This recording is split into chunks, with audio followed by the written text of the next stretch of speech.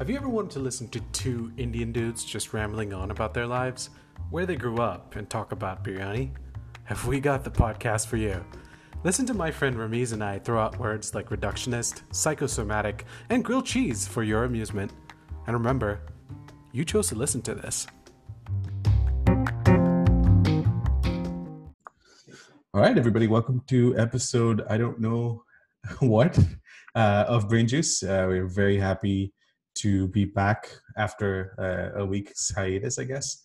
As always, this is me, Akshay, and I've got my friend Ramiz with me. Hey, everyone. And today we've got a special guest. Gautami, welcome to Brain Juice. We've rolled out the official red/velvet carpet or whatever for you. The Zoom carpet. The Zoom carpet. Yeah, nah, it's okay. It's fine. We go way back. I don't need a red carpet with you guys. That's fine. That's true. And it's also that Ramiz and I can't afford one. So, yeah. Either way. It's great to have you, man. Yeah, we've been talking, I know, outside of the whole podcast thing, right? We've been talking and, it's good to catch up.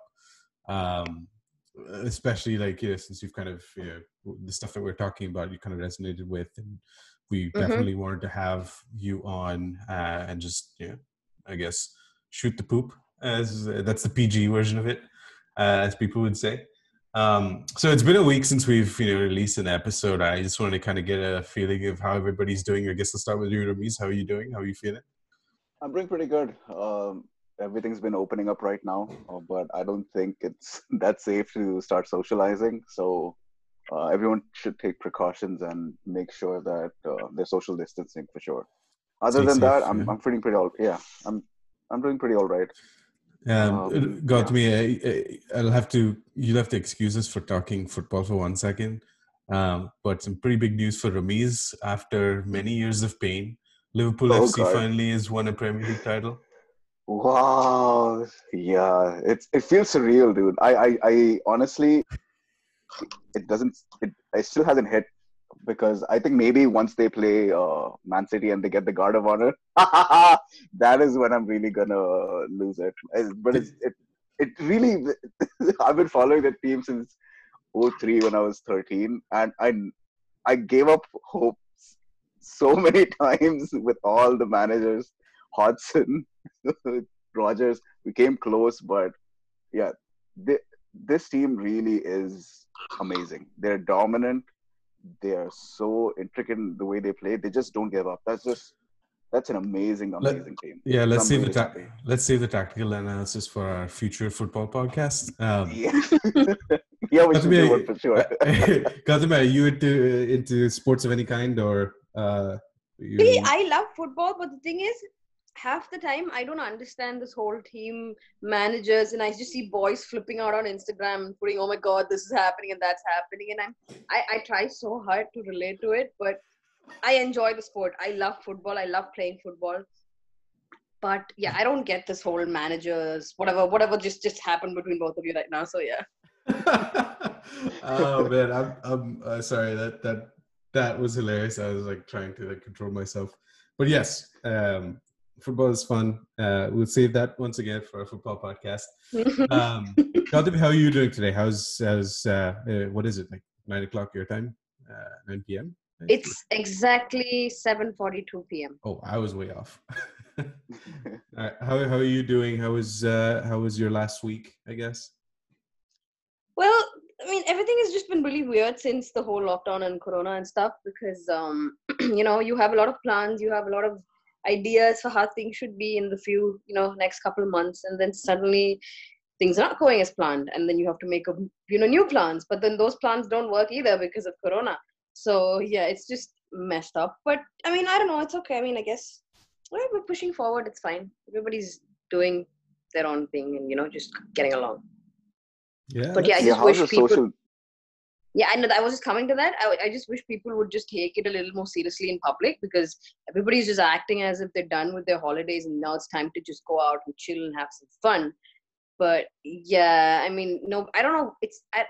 I really don't know why nobody's taking it that seriously.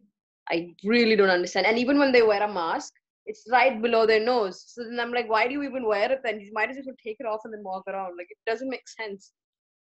That is so true. I don't know why they're removing the nose. It's like human beings can't be bothered nowadays to be inconvenienced. It's just such Yeah. arrogant people Yeah, now. even if the Yeah. inconvenience causes death, we don't care. We need to be happy in the moment. I can't breathe with. No, it's crazy.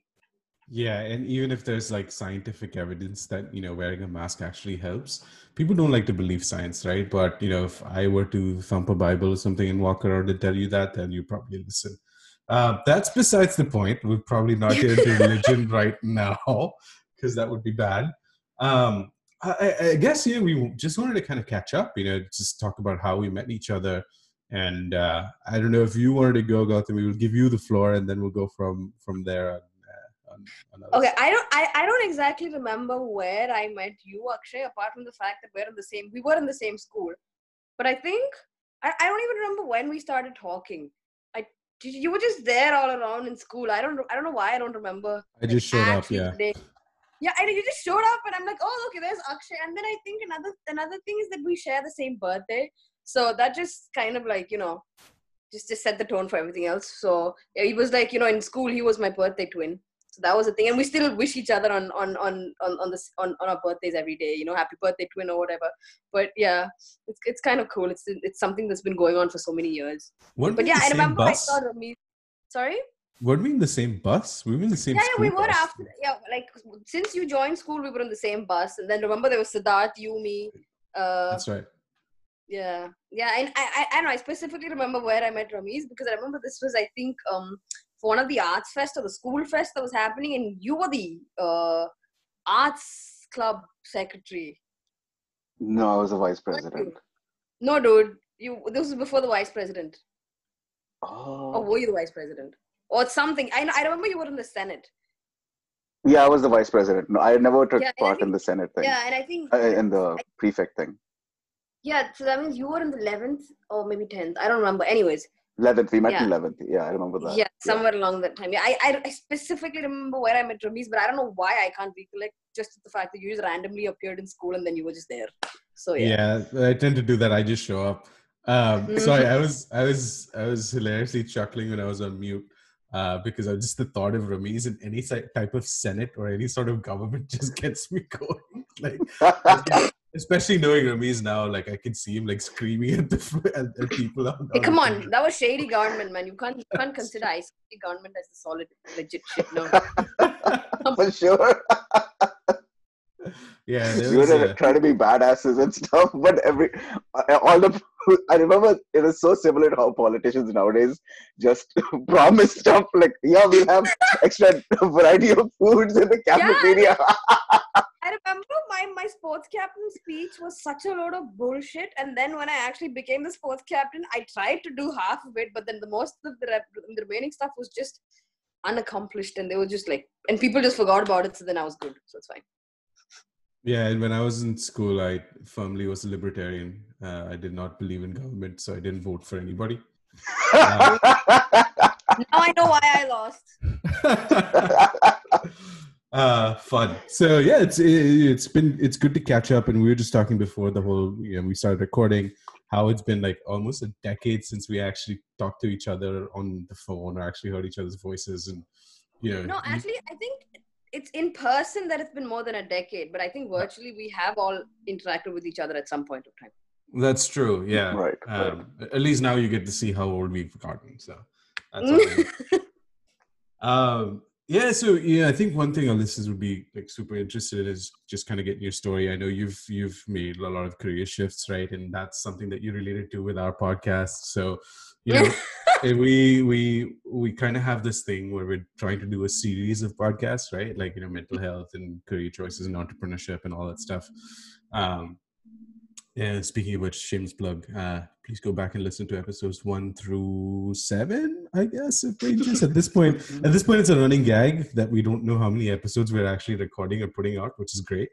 But yeah, I just wanted to kind of get your insight into what sort of connected with you with our whole like the Career Pivot podcast and then the rest of them. I know. Honestly, like when you guys put it out, I was so caught up with work, I couldn't listen to it. But then I think one day after work, I was just in this particular frame of mind, and then I saw the caption for the podcast where you said, okay, we're talking about career switch and whatnot and all that. And I'm like, damn, that's exactly what I'm going through right now. I need to listen to this. And then I just, you guys were talking, and then again, it was just nice how you just spoke about different things, and again, things that we can all relate to on a daily basis because I'm in India. But yeah, it just, I don't know, it just makes a lot of sense what you guys talk about. It makes a lot of sense. And then and then I Thank, just kept listening to everything after that. So thank you. Really appreciate that. What part of the career pivoting really spoke to you? I mean, it was just that, like most of the time people are like, okay, you know what, you're this old now, there's no point in switching from what you're doing to something else because, you're just wasting your time. What are you going to do? Like, see, the thing with me is I've always wanted to get into like the medical. I mean, I'm already a psychologist, but I actually wanted to do proper medicine and, get into surgery and all that stuff.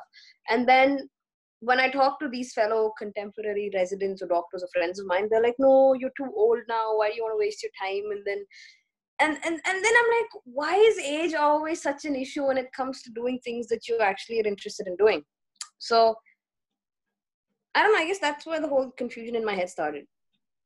Yeah, I've noticed that. I don't know why there's such ageism in our culture, whenever we're trying to pursue something different. Like, Do you think it's mainly to do because it's they think everyone has an expiry date? Do you think it's that, or no, I mean, I think based on what you guys were saying, and I mean, again, I'm going to take a lot of history into this now. Like especially India has been is been a country that's been going through slavery and economic issues and all that for more than 100 years because of the British and people just coming and going and doing whatever they like. But I think that has basically ingrained itself into our culture somewhere, that if you don't find security or if you're not stable at a young age, then you're just going to suffer and be in pain and misery as you grow older.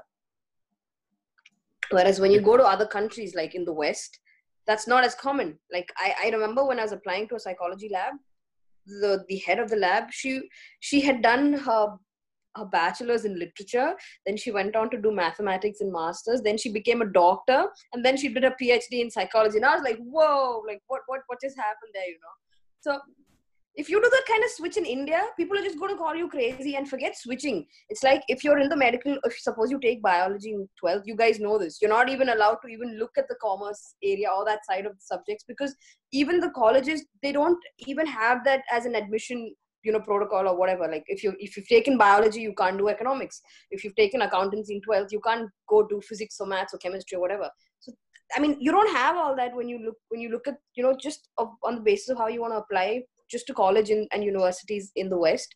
They don't have such what do you say, they don't have such barriers? Yeah, exactly. They don't have that. You can just, if you want to study something and if you actually feel you're good at it, you can just do it. And I think that's pretty cool. There's a lot of open-mindedness when it comes to things like this there.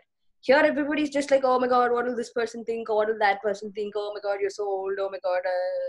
But yeah. Yeah, the whole like barriers when it comes to ages, excuse me, is actually something that I've struggled with too, like to explain to people that, hey, everybody's like, oh, you're a computer scientist, you do this, and it's very hard to get into tech. I'm like, no, anybody can do it. I used to work with quick anecdote. I used to work with an adult film star who went from her position as an adult movie star to becoming a full-fledged engineer, which is which cool. Position? that was no, uncalled for. I just had to put that pun in there. This is a family-friendly show. It means I can't believe you're doing that. So yeah, I completely agree with you that this whole idea of, oh yeah, the clock is ticking, and I think this is a working theory. I don't know if it's based in any sort of science, but it's some anthropological evidence, in my opinion, is that our society, views itself as, you have, once you're born, you top your school studies, and then you finish your board exams and you have to do well in all that stuff. In the middle, screw your social life, screw your emotional well-being, screw your psychological well-being, to get you there, because we want you to be stable in your life. Oh no, and then once you're stable, you have to get married to some weirdo Exactly. you have no idea about. And you're supposed to be happy with that person, even though you might actually be happy with somebody else. You're like, and then when you get married, you're like, oh my God, you don't have kids. Why? Because apparently kids are a source of eternal happiness. Like, I don't know. I'm not saying kids are bad. I'm just saying that you shouldn't force things onto people when they don't want it. Yeah, when they're not emotionally mature enough to have children in the first place, because that exactly plays into such a end up vicious bringing cycle. up these children who are even more emotionally messed up. That's so true. That's very true. But also, to each their own, right? Like, if it's a conscious decision that you're making as a couple, good for you. Yeah.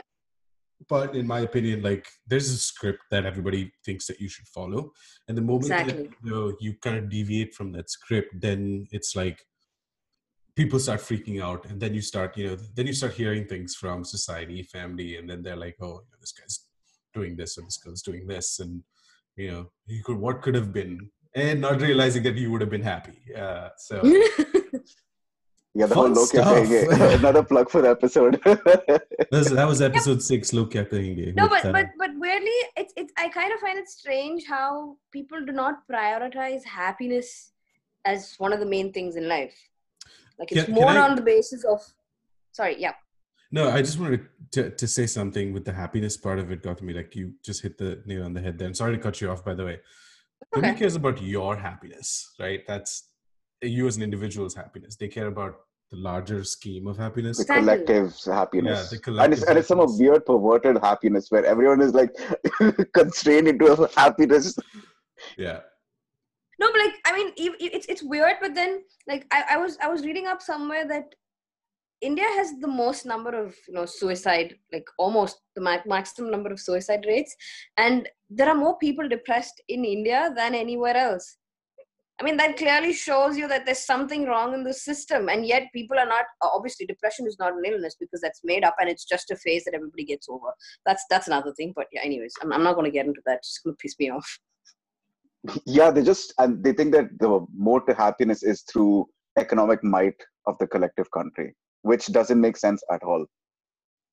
I don't even think that's a thing anymore. It's the economic might of yourself, quote yourself. So let's shift gears a little bit from being detractors of, and before we start getting called anti-nationalists. Hey, you guys are fine. I'm the one in India. Excuse me. I live close to Surrey in Canada, which is probably one of the largest Indian populations in outside of India. So I don't know if I want to be labeled as an anti-nationalist by anybody in Surrey. But yes, you are way more in danger than we are. So just talking about the whole career shift, right? And you made big career strides. Very drastic shifts. I remember, like, in 12th, you were doing biomath, right? If I'm wrong. Yep. And you always had that, instinct of getting into medicine. I know you went to college for medicine. I remember that very vividly. And then you took a different career turn, and now you're here. Like, what was that whole sort of like navigation like for you? Okay, so what happened was, I really wanted to do medicine, and but my mom and dad, they were like, you can either work your way into getting it. We're not going to pay or whatever for you to become a doctor. If you want to be a doctor, you study and then you do it. So then I gave my entrance for that first year and I didn't clear it, and I thought of repeating, but my mom was like, why do you want to waste your year doing this? Why don't you do something else? And I ended up joining for a course called PharmD, and I did that for 6 months. I wasn't happy. I stopped.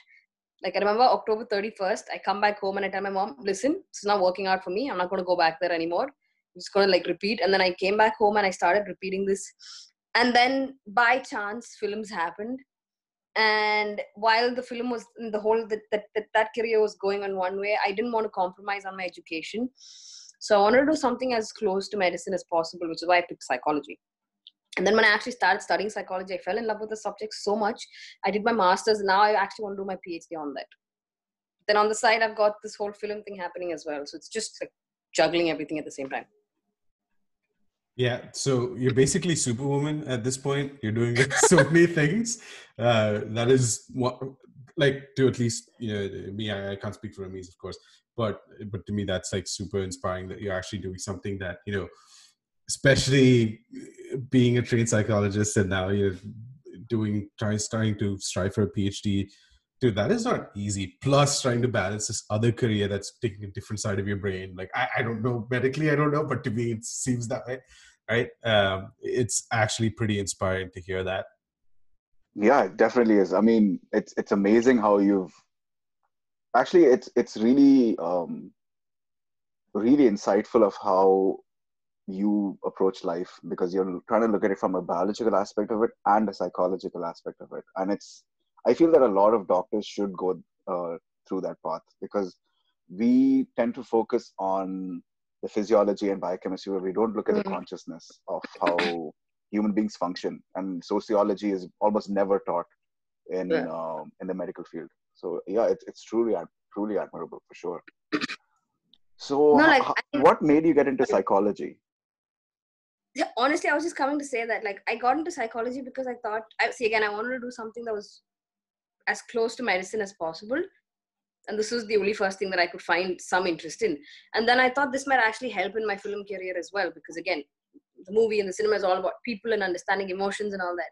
But then when I actually started studying it, I was like, this is really cool. And then I just got more and more into neuroscience, and I was like, okay, you know what? This is exactly what I want to do. And it just fit in. So everything just complemented the other thing. But again, see, I mean, as fun as it sounds, doing so many career shifts or whatever, because I've not been able to completely dedicate my time onto one thing, the progress of actually reaching somewhere, or like actually saying that I am successful in what I've done, that's taking a lot of time, because I have to shift, I have to divide my time between both of this. So the moment I start focusing on the neuroscience part of it, the film thing comes down. But then when I start focusing on the film side of it, the neuroscience goes to a break. So it's just, I have to like manage time so efficiently so that, neither of the two are affected. So it's complicated. Yeah. Yeah, that's so. As tough as that sounds, it still seems like you love both of these fields, and you continue to go that way.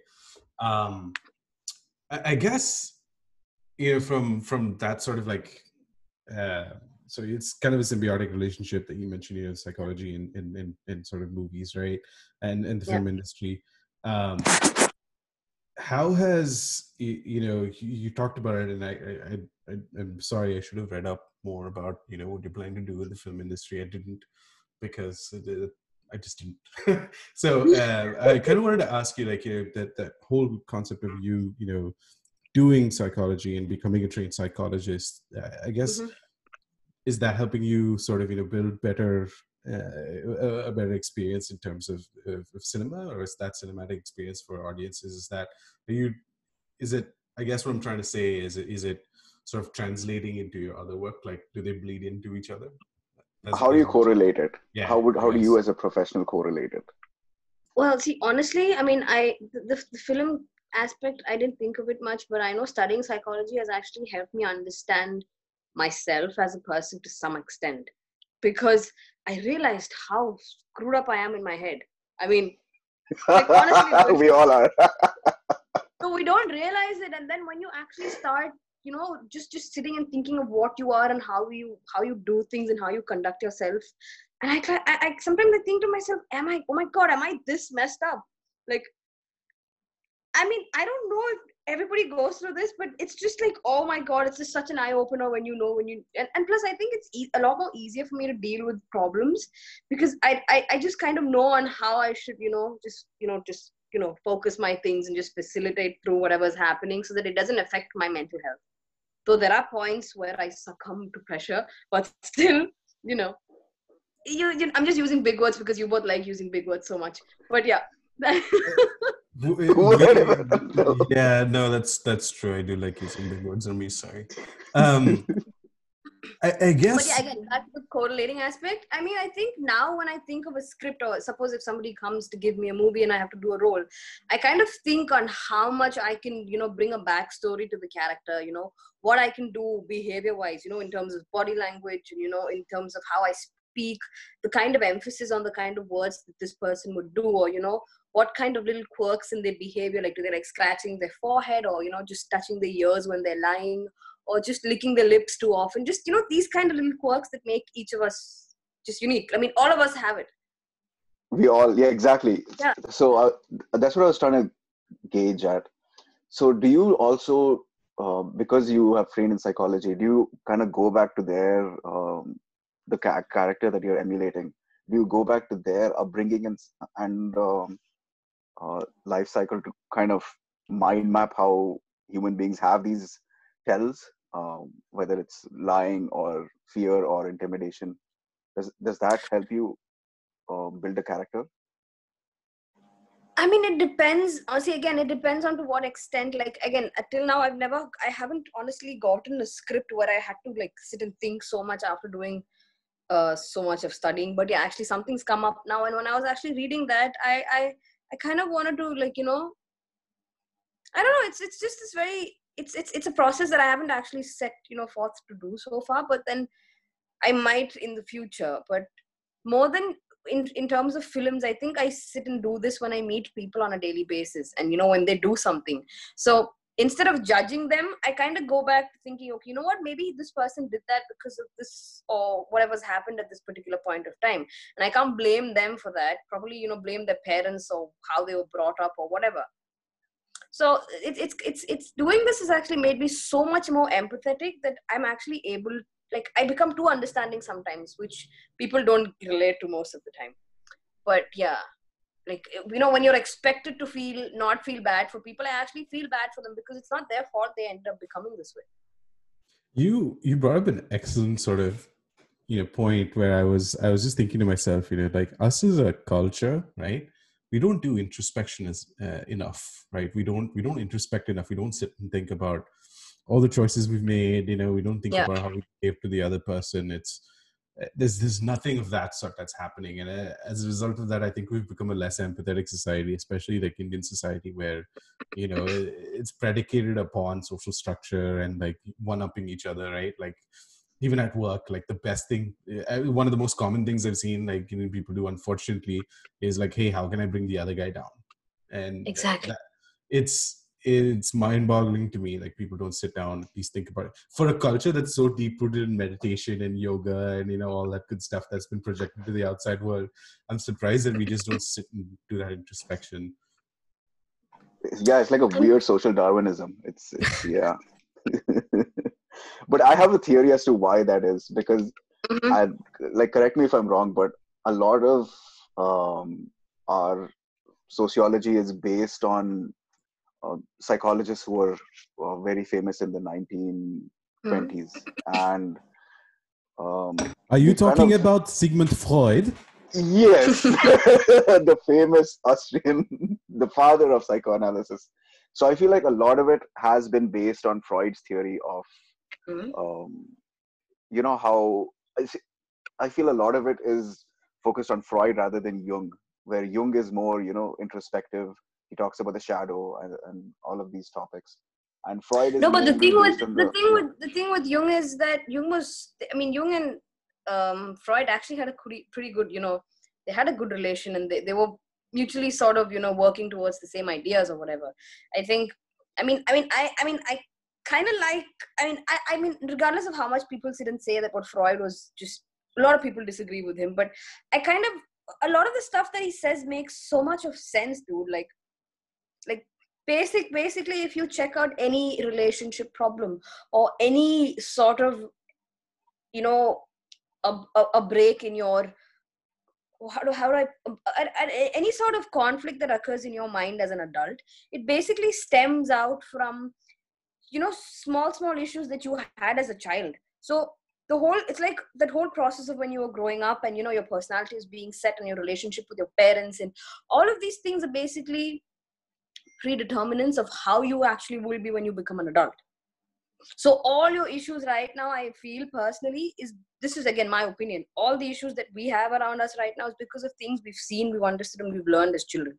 And I think if you can, fix that part, like everything you do is basically a source. Like, dude, just very simple example.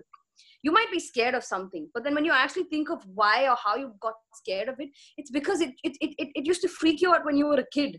And that just kept getting worse as you got older. And then now you don't even know why it's there, but you just know you're scared of it.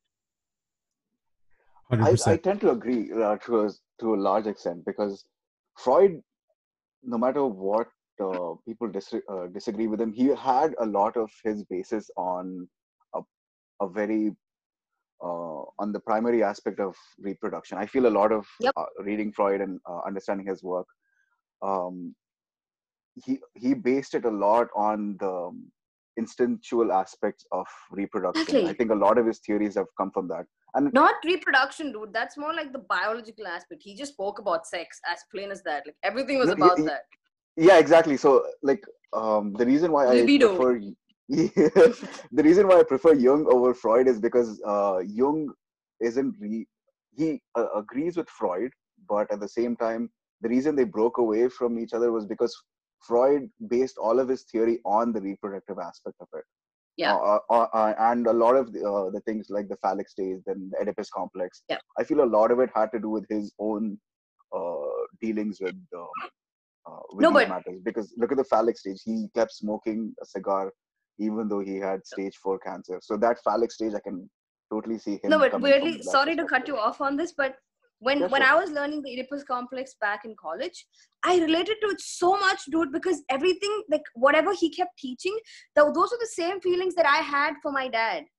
So it made so much of sense. I mean, though, even if when I publicly admit it right now, people are going to be like, oh my God, what's happening there? But as a 3-year-old or a 4-year-old child, whenever I still remember, whenever anybody used to ask me who I want to get married to, I used to say that I want to get married to my dad. Every time I used to look for potential partners to be with, I used to try to see as how close they would be to my dad than anything else. So the more similar they were to my dad, the more I would, want to be with them, because when as a child, he was my source of, he still is my source of security and comfort and everything. So if somebody else is there, when not, I can't say replacement, but just another sort of dad like person who's there, you get that same sort of childhood comfort and feeling. And that is, I mean, it made so much of sense to me, the kind of stuff that obviously I didn't say this in class back then, but yeah, I mean, it just made so much of sense to me while learning Freud stuff, that some of it is actually true. Yeah, I definitely want to expand on this in part 2 regarding that and how it might be related to Gordon Allport, another person who interacted with Freud. Yeah, so we should definitely have this in part 2. Yeah, I kind of feel bad for Akshay because he has nothing to say right now. Oh, no. As an Indian kid, I was taught to repress my emotions and feelings. So I'm like, this is good to me, so I'm good. We're getting very close to time here, but I just wanted to point out that this is super valuable discussion. I think for me personally, right, as somebody who hasn't sort of explored that psychology aspect of it, I'm very much rooted in my stoicism ways. So I just keep on reading by Marcus Aurelius and stuff like that. So we do want to expand on some of the very important, awesome stuff that you were talking about. With that being said, join us in part 2, where we'll keep talking about Jung, Freud, and your other favorite psychologists, such as Eddie Van Halen. I don't know if Eddie Van Halen was a psychologist. All right, we'll talk to you all in part 2. All right, welcome to part 2. I'm just practicing my radio voice. Welcome to part 2 of Brain Juice. It's good to have you back, and hopefully you're still with us. So in part 1, we just kind of talked about how we've met and your training as a psychologist. Some things that we talked about in part 1, Oedipus complex, right? And we wanted to kind of talk about that in this segment as well. One of the things that I wanted to ask is, if you could maybe sort of lay out what Oedipus complex means to just, me, for example, who's not a trained psychologist. Oh, I can see your face going, ah! No, it's if you could just put it into like layman's terms or anything like that, if not, I'm sure Ramiz Okay. knows what it's all about. I hope I don't get like shit from people in the psychological society or whatever for my definition of Oedipus complex, because I do not remember it. But it's more to do with, I think you sort of have this sort of in terms of what Freud basically was trying to say, I would have to put it like this. It's like, it's like a boy, a son, having these sort of sexual fantasies towards his mother. Because apparently, I don't know why that is, but Freud was basically to say that, a lot of issues for these boys when they're in that particular age, they look at their father as a competition. So the reason you boys start like shaving or wearing your dad's shoe is because you want to impress your mom doing the same thing, because that's what your dad does, and she's impressed by it. So it's like, it's and the female term for it is Electra complex, where my mom is sort of like my competition because she has my dad and I don't. That's interesting. As I can. So regarding that, do you feel that it's mainly because when a person is born and when they're in their formative years before puberty, do you think it's because of a confused state with hormone regulation, or do you think it is set in stone that there is an attraction? Because, like, based on anecdotal evidence of myself, I didn't have that sort of Oedipus complex. Maybe I'm just weird or something, I'm not so sure. But I've always assumed that it comes from a place of confusion rather than attraction. No, I'm not saying it's attraction. See, again, this could be in different forms. That was Freud's definition of it. For other people, it could be a sense of security or, love or whatever. It could be anything. It doesn't mean that you have to be physically attracted to your parents. No, dude, that's creepy. That's creepy shit, dude. No, that's not what I'm saying. What I'm saying is like, it's like, even when you think about your respective partners or, prospective future partners or whatever, you kind of look at, even though you say that you don't want it to be somebody who's similar to your mom or whatever, in the end, when you actually compare, you may actually find that the person you're with will actually have a lot of characteristics that are similar to your mom, or to basically any sort of female, or any sort of person from the opposite gender who you respect or you give a lot of love and importance to. And you will find that there'll be a lot of similarities in behavior. So I think it's more based on a sense of security and the idea that if something happens to them, you will not have anybody love you as much as that. Or it could be anything, dude. It's just like the human mind is crazy, and you don't know what kind of reasons we end up bringing up just to justify our own actions. Yeah, it's a lot to do with I guess where it comes from is because we are products of our environment, and when we're in our formative years, when we're very young, our examples of mature adults are our parents. So Exactly. I mean, it makes sense that we want to associate with people who are similar to that. Yeah. So yeah, that definitely, yeah. Yeah, I just wanted to interject here. First of all, Ramiz, you are weird. So that's something that we cleared up. You're as weird as I am, so we're all pretty weird. It's interesting. Yeah, I just wanted to kind of correlate to Indian society, right? Like I was just thinking about it. We do sort of see that in our potential partners, right? Like, oh, is she as close to my mom as possible? And I'm talking about myself. Yeah, dude, the creepiest thing is that maa ka khana banana hai. That is so weird. That is so like, weird. I've heard guys say that. Yeah, that the lady should make this similar food as my mother. That's so weird. That's a criteria for you to mark off. It's such bullshit, right? And I think if you want maa ka khana, just go to the kitchen, ask her to teach you, and make it on your own and eat it, dude. That's simple. I am applauding because men that don't know how to cook, you guys. It's suck. sad. And you suck. I'm sorry. Like, how can you not know how to cook? Like, what brings you more joy than eating food? Like, hello. That's because they've never been sent to live by themselves or fend for themselves or have to pay taxes. Like honestly, that's literally no. But you can't just blame the boys, dude. It's you have to blame the moms as well, because when it comes to boys, mothers try to make their lives as comfortable as possible. Like, oh my god, my son, he's back. I need to make sure he's treated like a prince. And then if there's a daughter, go pick after your brother. Do this, do that. Like, hello, what is she the only person responsible for the house? Does he not need to know how to survive? Like Oh, cleaning, cooking, washing are basic skills, dude. It's nothing to do with the damn gender. Like, WTF? oh man, that it's so true that culture of Yeah, special I mean, snowflake for guys in ours. It's so true. like, oh, the boy can just sit where he is. The mom will make sure that she serves the food right in front of him. What, doesn't he have hands and legs to go take it on his own? I think that also comes from like this whole expectation that most parents have, where they're like, oh, they will take care of me when I'm old. Dude, that's not Yes, unconditional love. Parents are supposed to give unconditional love. It's not right. supposed to be on the condition that, you know what, when I grow older, this is, again, I'm not saying it is your responsibility to look after your parents. Come on, because they're like sacrificing their entire life just to see you, or, or they're doing everything they can to make sure your dreams come true and their dreams come true or whatever. So then the least you can do for your parents is look after them when they're old and when they're not able to. I'm just happy that nowadays things are changing and people are taking equal responsibility of what's happening, but there's still a long way to go, dude. I'm still not happy with how it is. I tell Yeah, Ramesh this all the time. Like, you are brought up, right? And as a teenager, you're brought up. You can't have relationships, right? You're frowned upon if you have a relationship. You can't Yep, fall in love because that's not something that's supposed to happen to you. You're only supposed to because focus. love doesn't exist. Love doesn't exist. It doesn't exist. You're supposed to only do this. It's a partnership, right? At the end of the day. You're a And bad then boy if you fall in love. That's what it is. right, and when you hit a certain age, all of a sudden you're supposed to talk to a girl or a woman, and then all of a sudden you're supposed to get married to them and live happily ever after. So you don't connect intellectually. and create a whole new human being. That's Right. insane. Right. and Create a new human and being. you have these two confused adults just putting their confusion onto another human being, and this person becomes an even more confused version of the two of them, and that causes even more chaos around. Yay.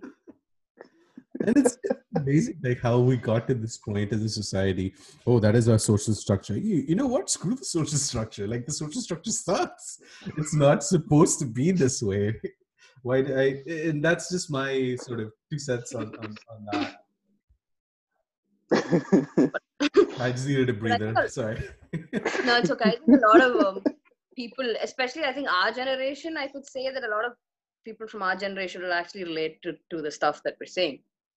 Especially, uh, I don't want to get too dark on this, but the female infanticide that goes on in India, I have heard stories from my grandmother about how they used to just crack the baby's neck as soon as they found out it was a girl. No, The but I midwives. think that sort of stuff was much more happening towards the north, and I don't think it was that evident in Kerala because, yeah, I Yeah, mean, yeah, a little Yes. more. yeah. I spoke to Akshay regarding this. The South has, even though it's a bit patriarchal and stuff, but it still has a little bit more respect for women individuality compared But to again, the North. even in Kerala, it's just a particular community that's actually matriarchal, which is the one that I'm from. Like we're mad crazy about stuff like that, but everywhere else it's still the patriarchy stuff happening. Yeah. But still, even my community, it's gone a little haywire in between. I don't know what happened to people, but yeah, they were like mad. I remember my grandmother, and I remember reading stories from like there's this book called The Ivory Throne. I'm not like it talks about like the Travancore, the ruling kingdom and all that, and the ladies were such badasses back then, man. Like, oh my god, I don't know what happened to people nowadays. Like, it's so inspiring reading those stories. So we talked a little bit about this in our episode called "Toxicity in the City," which is mostly about toxic masculinity. Mhm.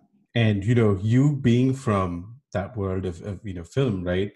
I kind of wanted to talk to you, and I know Malayalam cinema has taken a different turn, right? Like at least from when it's coming out. Mhm. But one of the things I keep hopping on, and I was talking to Ramesh about this, is just the portrayal of this whole patriarchal thing in cinema, and it frustrates me because we have such a like a hero worship culture, right? Like especially in the South and stuff. I won't get into names because Ramesh will fire me later. But but yeah, there's that hero worship, and kids look up to movie stars and things like that. And for me, like you coming from this background, I wanted to get you 2 cents on what's changing, at least in that world, and like the whole sort of systematic uh, rise of patriarchy in cinema.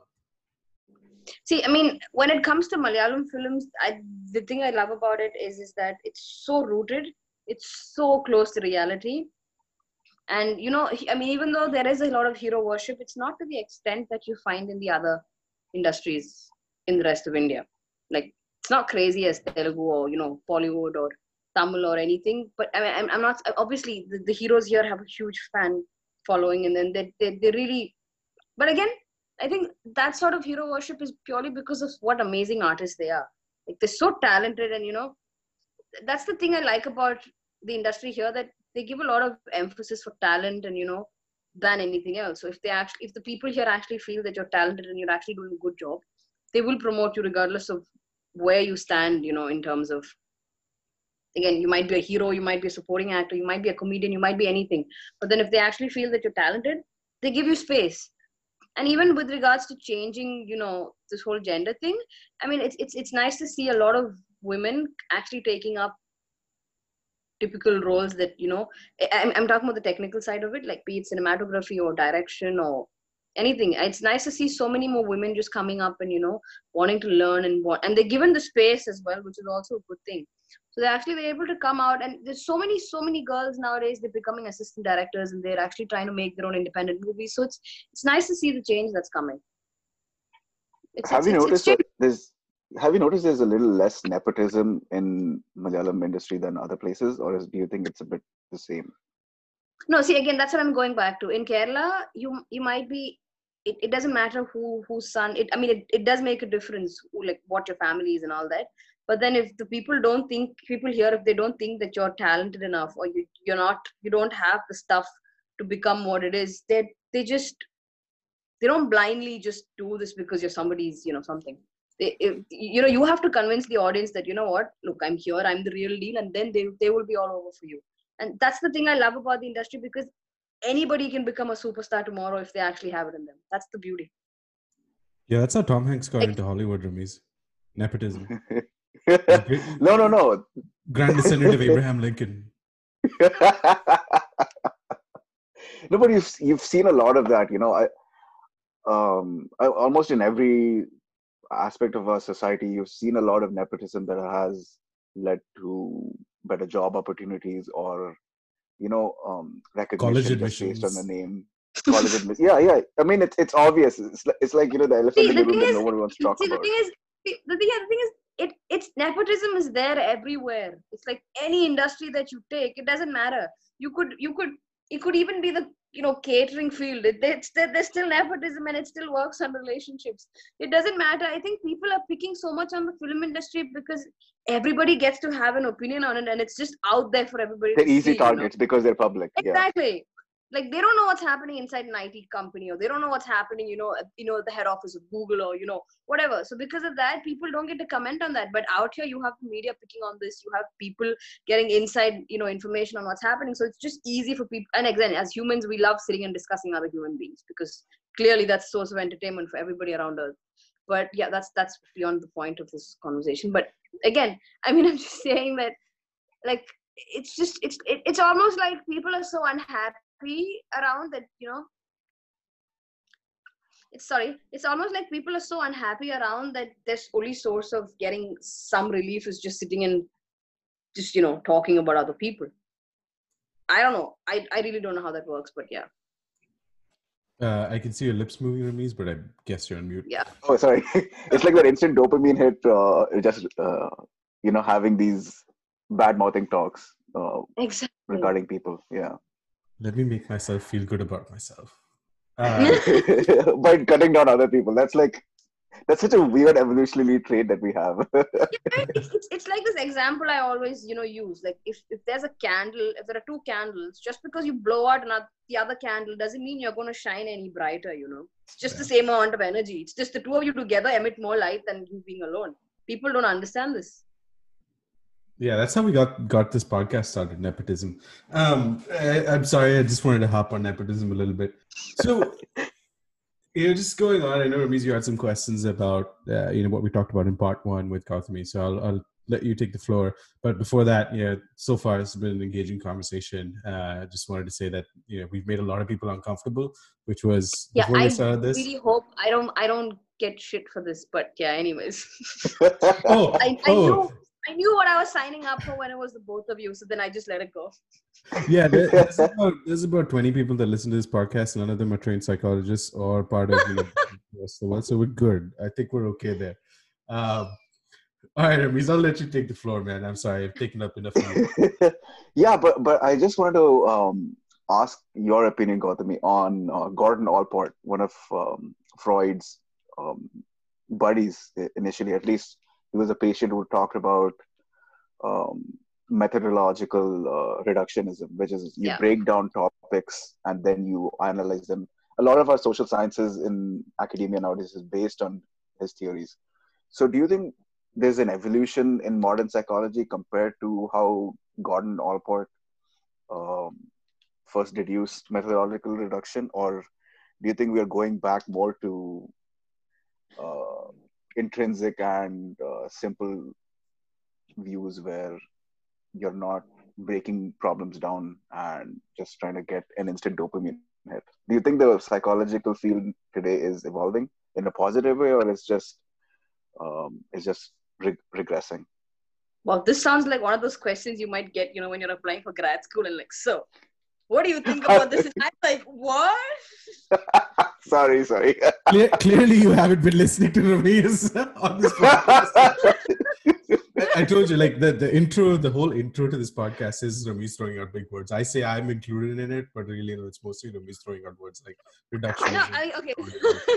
Okay, sorry. So jokes apart, coming back to what you were saying, I forgot. Hey, we have a trained psychologist here. I would ask this. The question, I forgot the beginning of it, but let me like just speak from sorry, I'm not gonna make fun of me anymore. But yeah, I mean, see, psychology is such a tricky space, dude. Like, see, the thing is, even when I compare on how things are done in India and things are done outside, and okay, let me take this on research perspective.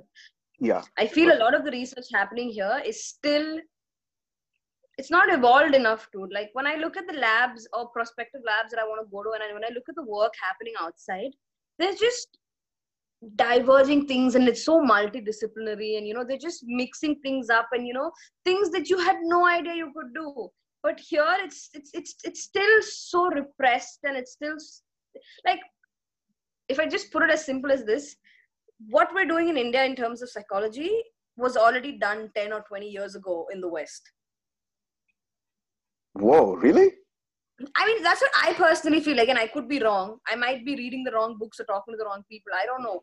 But I just feel, even in terms of books, we're still learning, the same things that was taught so many years ago back then. It's like, even the syllabus isn't, changed, or, like it was when I was in IIT that I was like, okay, you know what? There is some sort of change happening in psychology, and people are actually, doing new stuff. But when I look at other colleges around, it's I don't see anything innovative happening. So honestly, yeah. Sorry. Who do you think? Yeah, who do you think they're trying to focus more on in the psychology realm?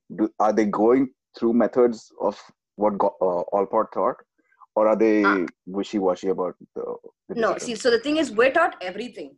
So you have to learn everybody's thing, and then you get to pick who, on whose basis, it's like some people work, like another professor who I really like, he likes mixing things up. So he mixes a bit of Freud, he mixes a bit of Allport, he mixes a bit of Jung, and plus he's got his own theories and stuff. But then he's really experienced in the field, and he's in his 70s now, and he's really good at what he does. But then it's all based upon what you feel that you can connect to, and how effectively you feel that, the people you're dealing with, it works with.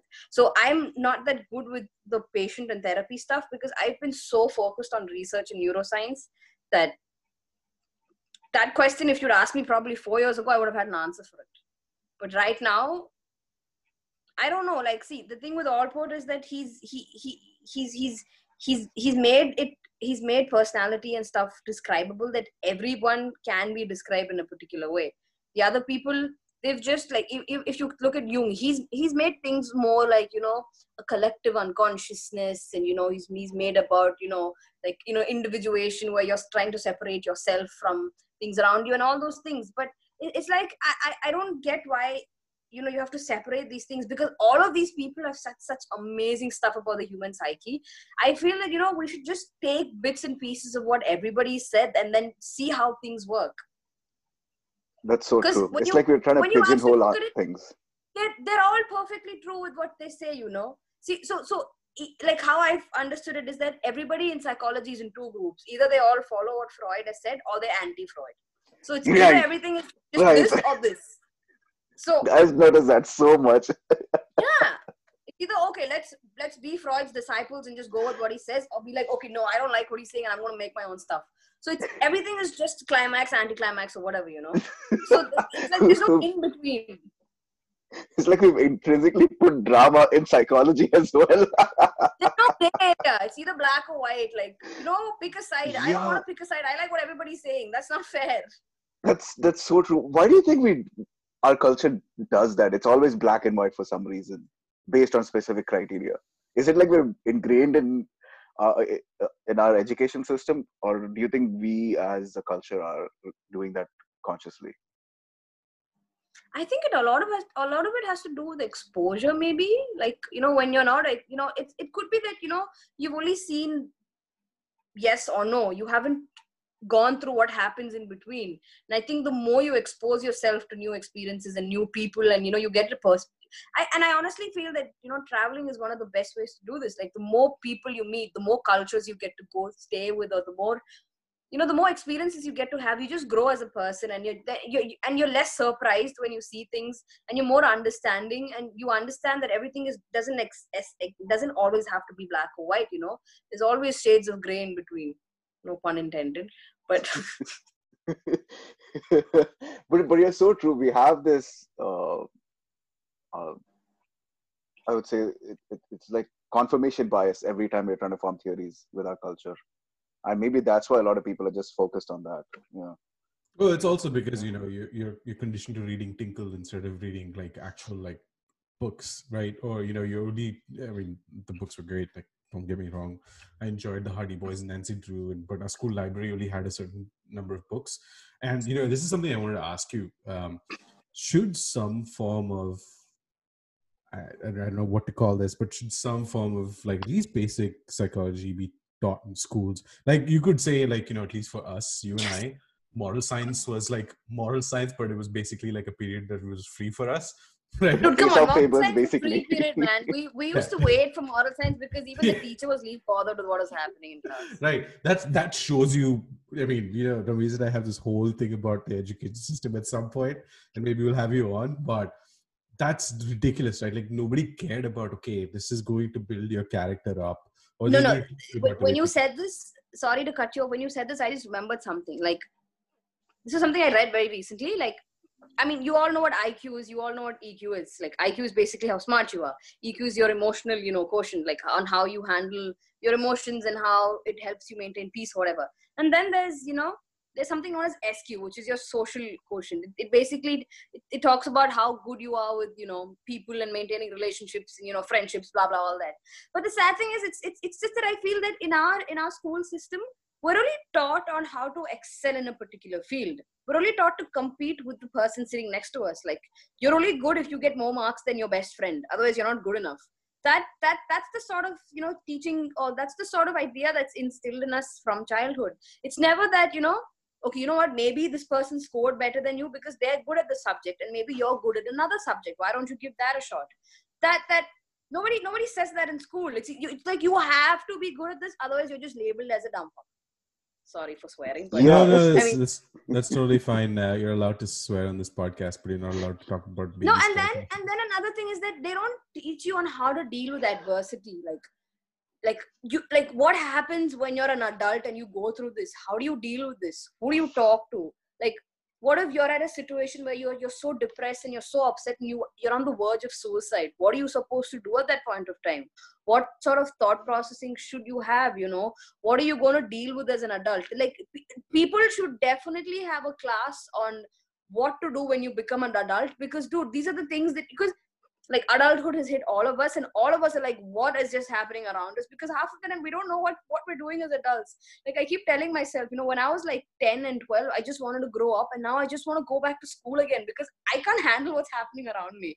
Like sometimes it's just so difficult to be an adult. And honestly, if people had just told you that, okay, or at least in school, if they prepared you, or just some sort of exposure to how things would have been in the future, I don't think a lot of people around us would be committing suicide or going into depression or having such crazy mental health issues, dude. I mean, I don't know. This is what I feel.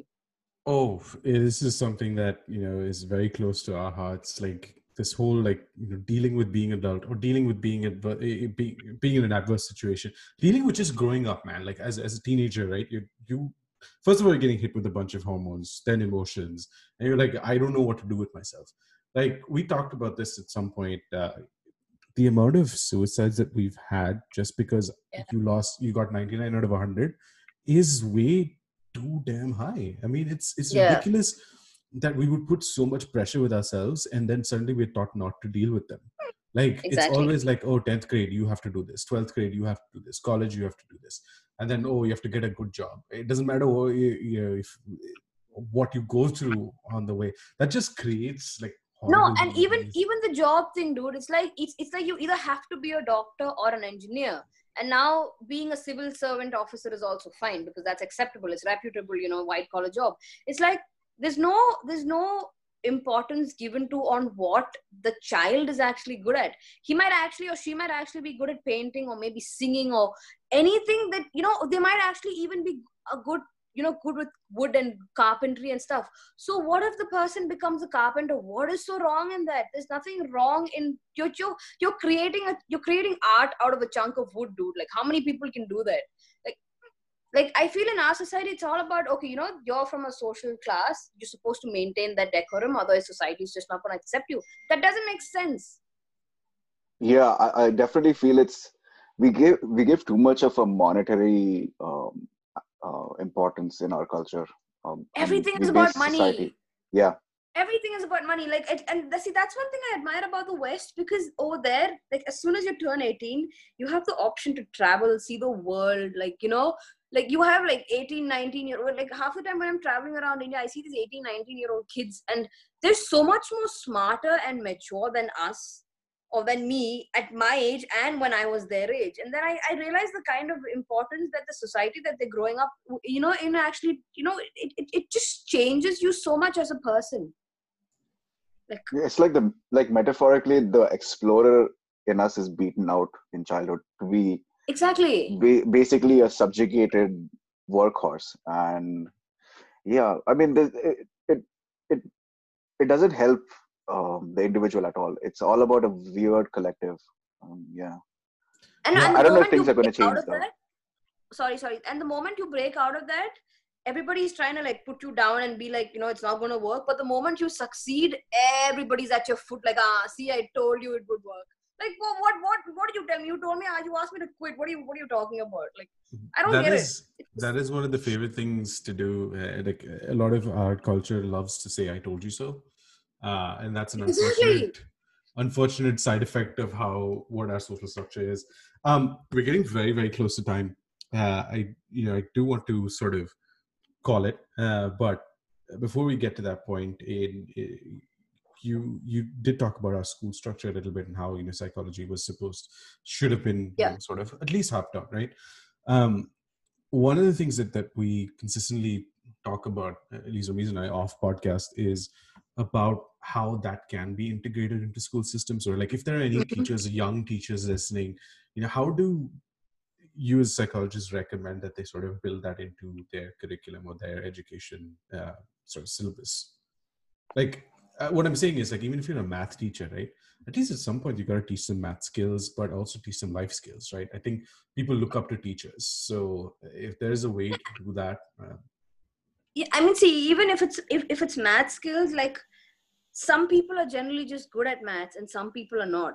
And regardless of how much you force somebody to do it, they just might not have that particular part of their brain working or whatever. I don't know, because I mean, again, and for some people it takes a lot of effort to learn the same skill.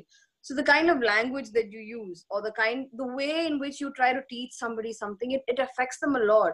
Like, instead of saying that, oh, he's not good at it, or he's dumb, and he shouldn't be doing this, probably if you actually change how you approach the child, that itself might create a lot of difference.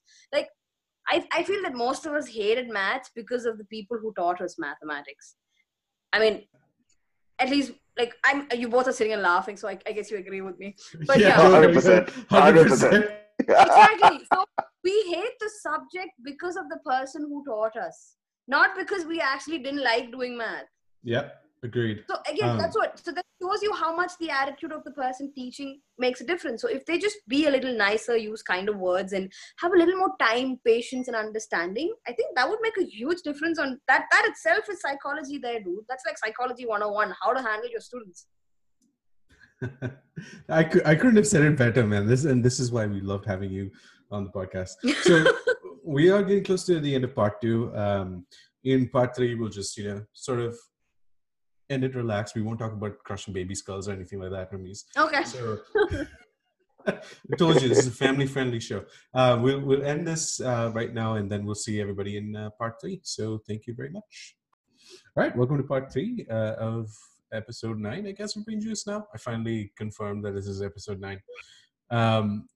So, in parts 1 and 2, I think we went into a very sort of amazing spot where we were talking about, just our, our fields and just the entirety of how we think about psychology today and just general society related stuff. This part, I just wanted to kind of keep it light. And the reason I were just talking about, how to not talk about female infanticide. I'm sorry, man. I have to talk about this because you brought it up, and this is a thing. Our podcast called Brain Juice, for heaven's sake, man. Oh god. But yes. I was trying to expand on the broader cultural aspects of our society. That was my whole thing. Keep it light. Yes, all right. So you talked about traveling, Gautami. Like we obviously in today's pandemic world, we can't really travel. That's something that I love doing. Right, a lot of people would probably resonate with us. I think our culture, right, at least our generation and younger, they travel a lot. Like people do love traveling a lot, especially to different parts of India and different parts of the world. I think that sort of helped us sort of shape sort of a better society, better thinking, meeting new people, right? People say that, a race's greatest enemy is travel, right? Travel and education. So these are the two things that we were thinking about. But sorry to cut you off, but I feel that nowadays a lot of people travel just to post pictures on Instagram and Facebook and show that, oh, my life is so fly, look at me, instead of actually just going there for the experience. True. We're obsessed with posting stuff for some social score. It's like your Instagram and your Facebook has to look so happening so that other people can get envious of it. But the sad part is you might not even be actually going through that in reality, and you're just putting up a show for other people. I shared this page with Ramesh. It's called Influencers in the Wild. It's fantastic. Oh, it's amazing. It's amazing. You should just watch this. We might sound like we're crass old people, but it's like looking at people who just want to take, like, especially when the protests happened over here. Wow, so much for keeping it light. But when the protests happened in the US, right? There were pictures but speaking of this. Of protests, I'm sorry to cut, and I forgot to say this, but the same thing just happened in Tamil Nadu like 2-3 days ago. Yeah, for those two people, yeah. Let's just not get into that because, again, you said you want to keep it light, so I'm not saying that. So, well, in the spirit of keeping it light, when the protests happened, there were pictures. There was this one, a lot of people actually that were, holding up BLM signs or like, stop doing this or defund the police or whatever. They're holding signs, but they just took a picture and they drove off in a Corvette or in a Camaro. Like, I understand social media is a tool to, sort of build yourself and push your agenda and whatnot. But there are lines that you shouldn't cross, especially when it comes to, looking at your fellow human being, man. Like, so that's separate topic, whole different discussion at some point. But yes, in the interest of keeping it light, favorite travel destination, what do you think? What's your favorite place to visit? if you had to choose, if you had to go back, or if you had to choose a completely new destination? Let's make it 2 questions. Damn, I'm just going for beaches, dude. Like, it's just beach, white sand. Everything that's just coming into my head is just beach and white sand. And plus, I haven't traveled enough to actually even pick out my favorite destination. So right now, just keeping with places that I've traveled, definitely Gokarna. Like, hands down, my favorite spot. That's actually pretty cool. Just go there. Yeah. So when you think of vacations, what do you think of, Rameez? Like, Gautami mentioned sandy beaches in blue sky. Like, when you think of, perfect travel destination, what do you see? For me, there's 2 types. One would be for relaxation. Then it would be like something that's towards the beach aspect. That's and then the other one is response. Yeah. And the other one would be exploratory. Keep it light, bro. Keep it light. Yeah. So if it's for relaxation, definitely something that's a beach. I've always wanted to visit the Maldives before it sinks. But yeah, Maldives is a place. I suggest you go to Lakshadweep because it's just a cheaper version, and it's as beautiful or even more beautiful than. I mean, they're all the same island, group. So yeah, like Maldives, it's so expensive. If you can just go to Lakshadweep, it's just cheaper, and you get to. It's one of the most beautiful places around. Oh, you should definitely do that for sure. But as long as when it comes to historical sites, I would really want to see the Stonehenge or maybe Göbekli Tepe in Turkey. Those are like keep it light. Something. That is light. That is my light. Ramez's light is pretty heavy for most people. Yeah. Yeah, Göbekli Tepe. I just started reading up on it recently. It's quite interesting, the stuff that just around that whole. I'm just so fascinated hunter-gatherers. Yeah, the hunter-gatherers building those monuments. It's almost impossible. Akshay's like, okay, I've had it with both of these people.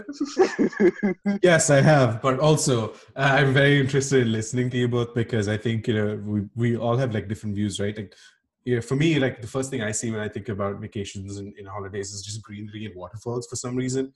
I don't know. I feel like I love swimming. So every time, especially in Canada, like in Vancouver, it's beautiful to find waterfalls and trails and stuff. And when I was in San Francisco, I did the same thing. Like even when I go to Kerala, right? Like I love going to like Adipalli Falls and stuff like that.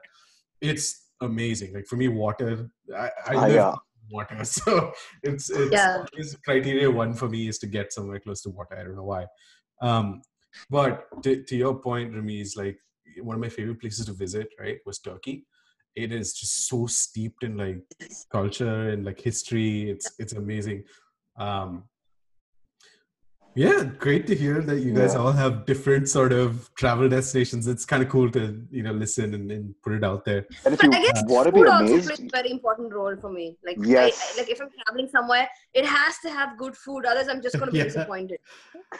Oh yeah, you're preaching to the choir, man. I'm so tired of that Nutella Instagram shit. Like you go visit local cultures and the only thing you're having is Nutella pancakes. Yeah.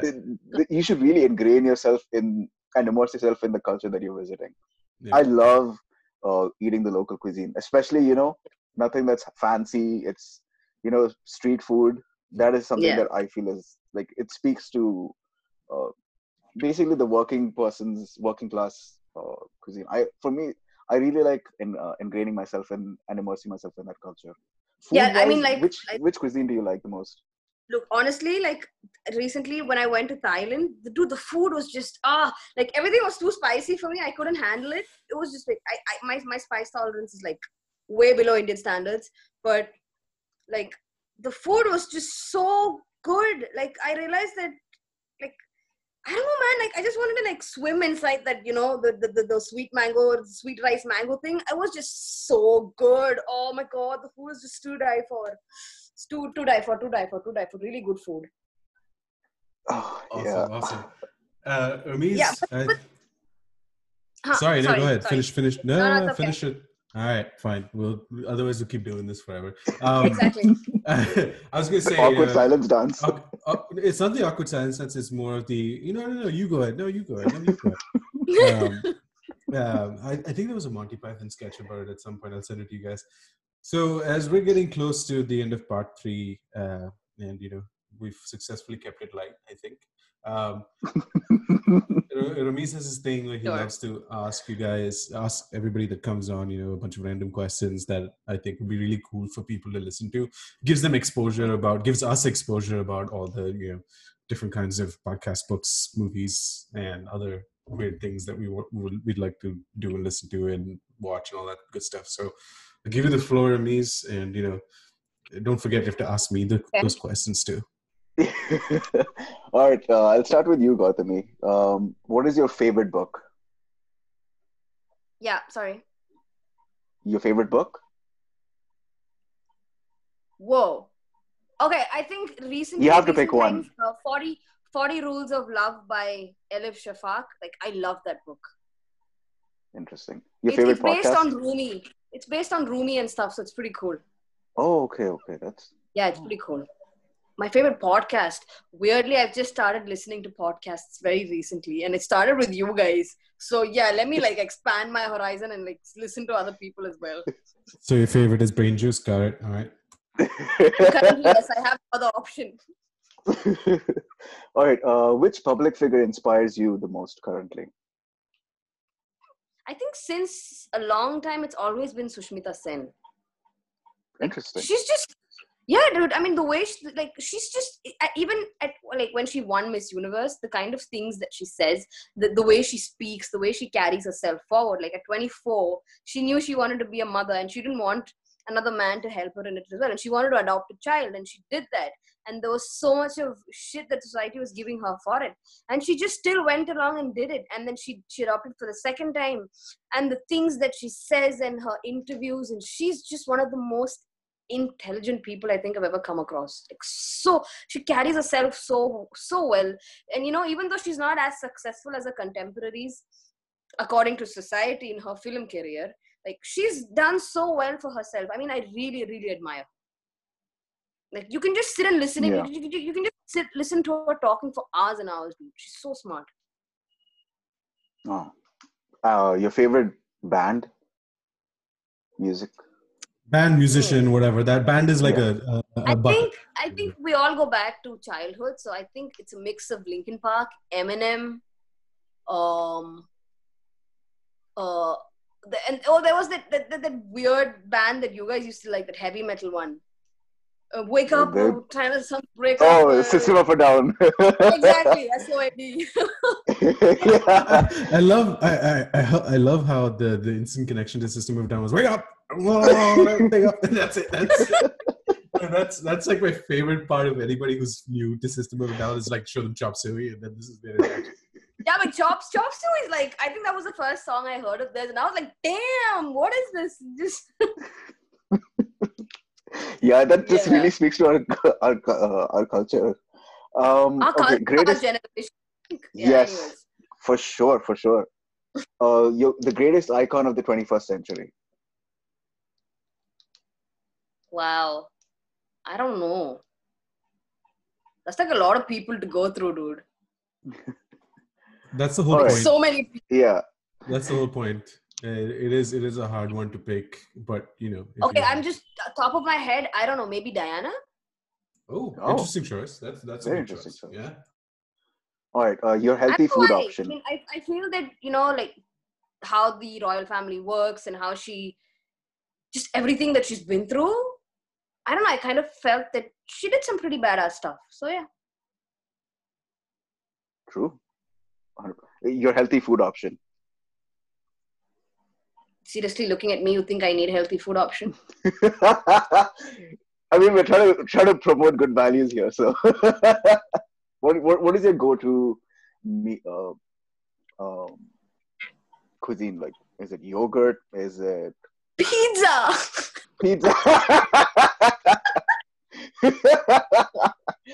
Yeah, you can. Yeah, I let that slide because you can make it healthy. Yeah, bread, cheese. Yeah, when you get a pepperoni pizza, the little pools of water in the pepperoni, the little pools of oil, that's healthy. Oh, dude, don't get me started. So that's a Brooklyn Nine-Nine reference. Hopefully people get it. Oh, God. All right. Akshay, I'll ask you this. Food advice, because I eat whatever I want, because clearly it doesn't show on my body. So I just eat, dude. I mean, I don't know what disease I'm gonna die with in the future because the amount of crap I eat, but yeah. Okay, we get it. You're calling me fat. It's totally fine. I ate way too much. Okay. The Yeah. camera does add a few pounds, so let's not Oh, go on wow. that. Oh my god. You're not even denying it. Ouch! Ouch! Ouch! I refuse to dignify that with a response. Alright, Okay. I'll ask you the same thing. Favorite book? Wow, I had one in my head and now I completely forgot what it was. I think it's probably going to be the Mueller report when it's released unredacted. Let's go with that. Alright, favorite podcast? Favorite podcast would probably be I'm gonna pull up the name right now because it's awesome and I think you should listen to it because it's okay in the spirit of nepotism, right? It's a podcast that's actually started by my sister called The Darkest Hours. It's a true crime podcast. So if you guys have a chance to go forward, listen to it. It's actually pretty cool, and she's a young one trying to get out there. So that's cool. All right, your childhood hero? My childhood hero. I know I've said Batman before, right? Yeah. Yeah, I'm not going to say Batman anymore because that might sound like a repeatist. I've got a myriad of things to choose from. I've got Batman. I've got Nacho Libre, Deadpool. I'm gonna go with the Green Power Ranger. Deadpool is not childhood because Deadpool came when you were adults. We're talking about childhood here, dude. Oh no, very much so. But yeah, the Green Power Ranger. There we go. Why? Because he was evil first, and then eventually became good, and then became the White Ranger and all that stuff. I'm sorry, a bit nerdy, but yes. All right, greatest icon of the 21st century? The Green Power Ranger. Favorite musician or band? Let me guess, the Power Rangers theme song. Power Rangers theme song. There you go. It was pretty awesome, man. No, the greatest icon of the 21st century would probably be Tom from Tom and Jerry, because that dude got shit on when we were kids, right? Everybody thought that Jerry was the good guy, but then you realize as you grow up that Jerry was such a dick. And the stuff he did to Tom. All he was doing was there's another perspective to it. Tom and Jerry were actually friends. And if Tom actually didn't take the effort to even try or make it look like he's trying to get rid of Jerry, he would have been replaced by another cat, which would eventually end up eating Jerry. So to keep everybody happy, Tom and Jerry just did this whole shit. You just sorry. Damn. Let's mind exploding. The more you know. All right, that was awesome. We should probably do another podcast. Just the psychological perspective of Tom and Jerry. There you go. For sure. Culture study. Oh God. All right. Last question, Akshay. Favorite musician or band? Favorite musician or band? I am going to go with the Satori Experience. I love their songs. I mean, I love their song right now, which is out, and hopefully after the pandemic, they come out with new songs. As somebody I know personally, to they're great musicians.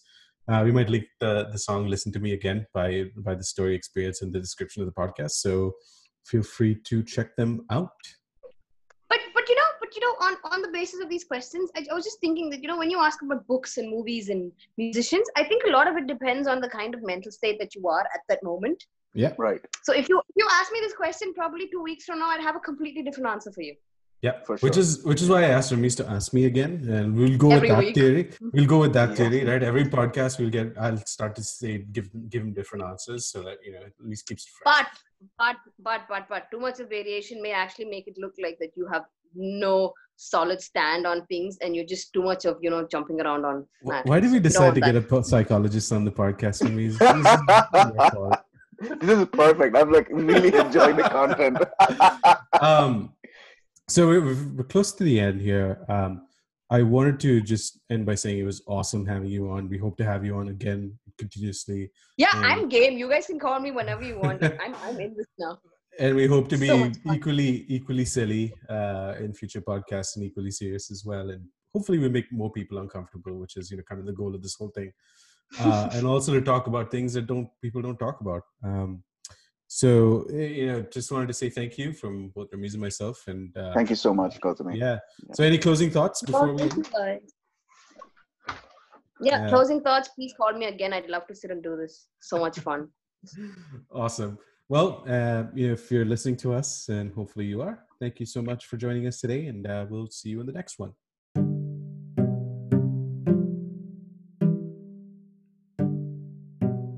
Thanks for joining us today. We hope you've enjoyed this episode. If you have questions, comments, clarifications, strong opinions, or maybe even snide internet comments, feel free to reach out to us at The Brain Juice on Instagram and Twitter. As always, this has been your weekly dose of Brain Juice.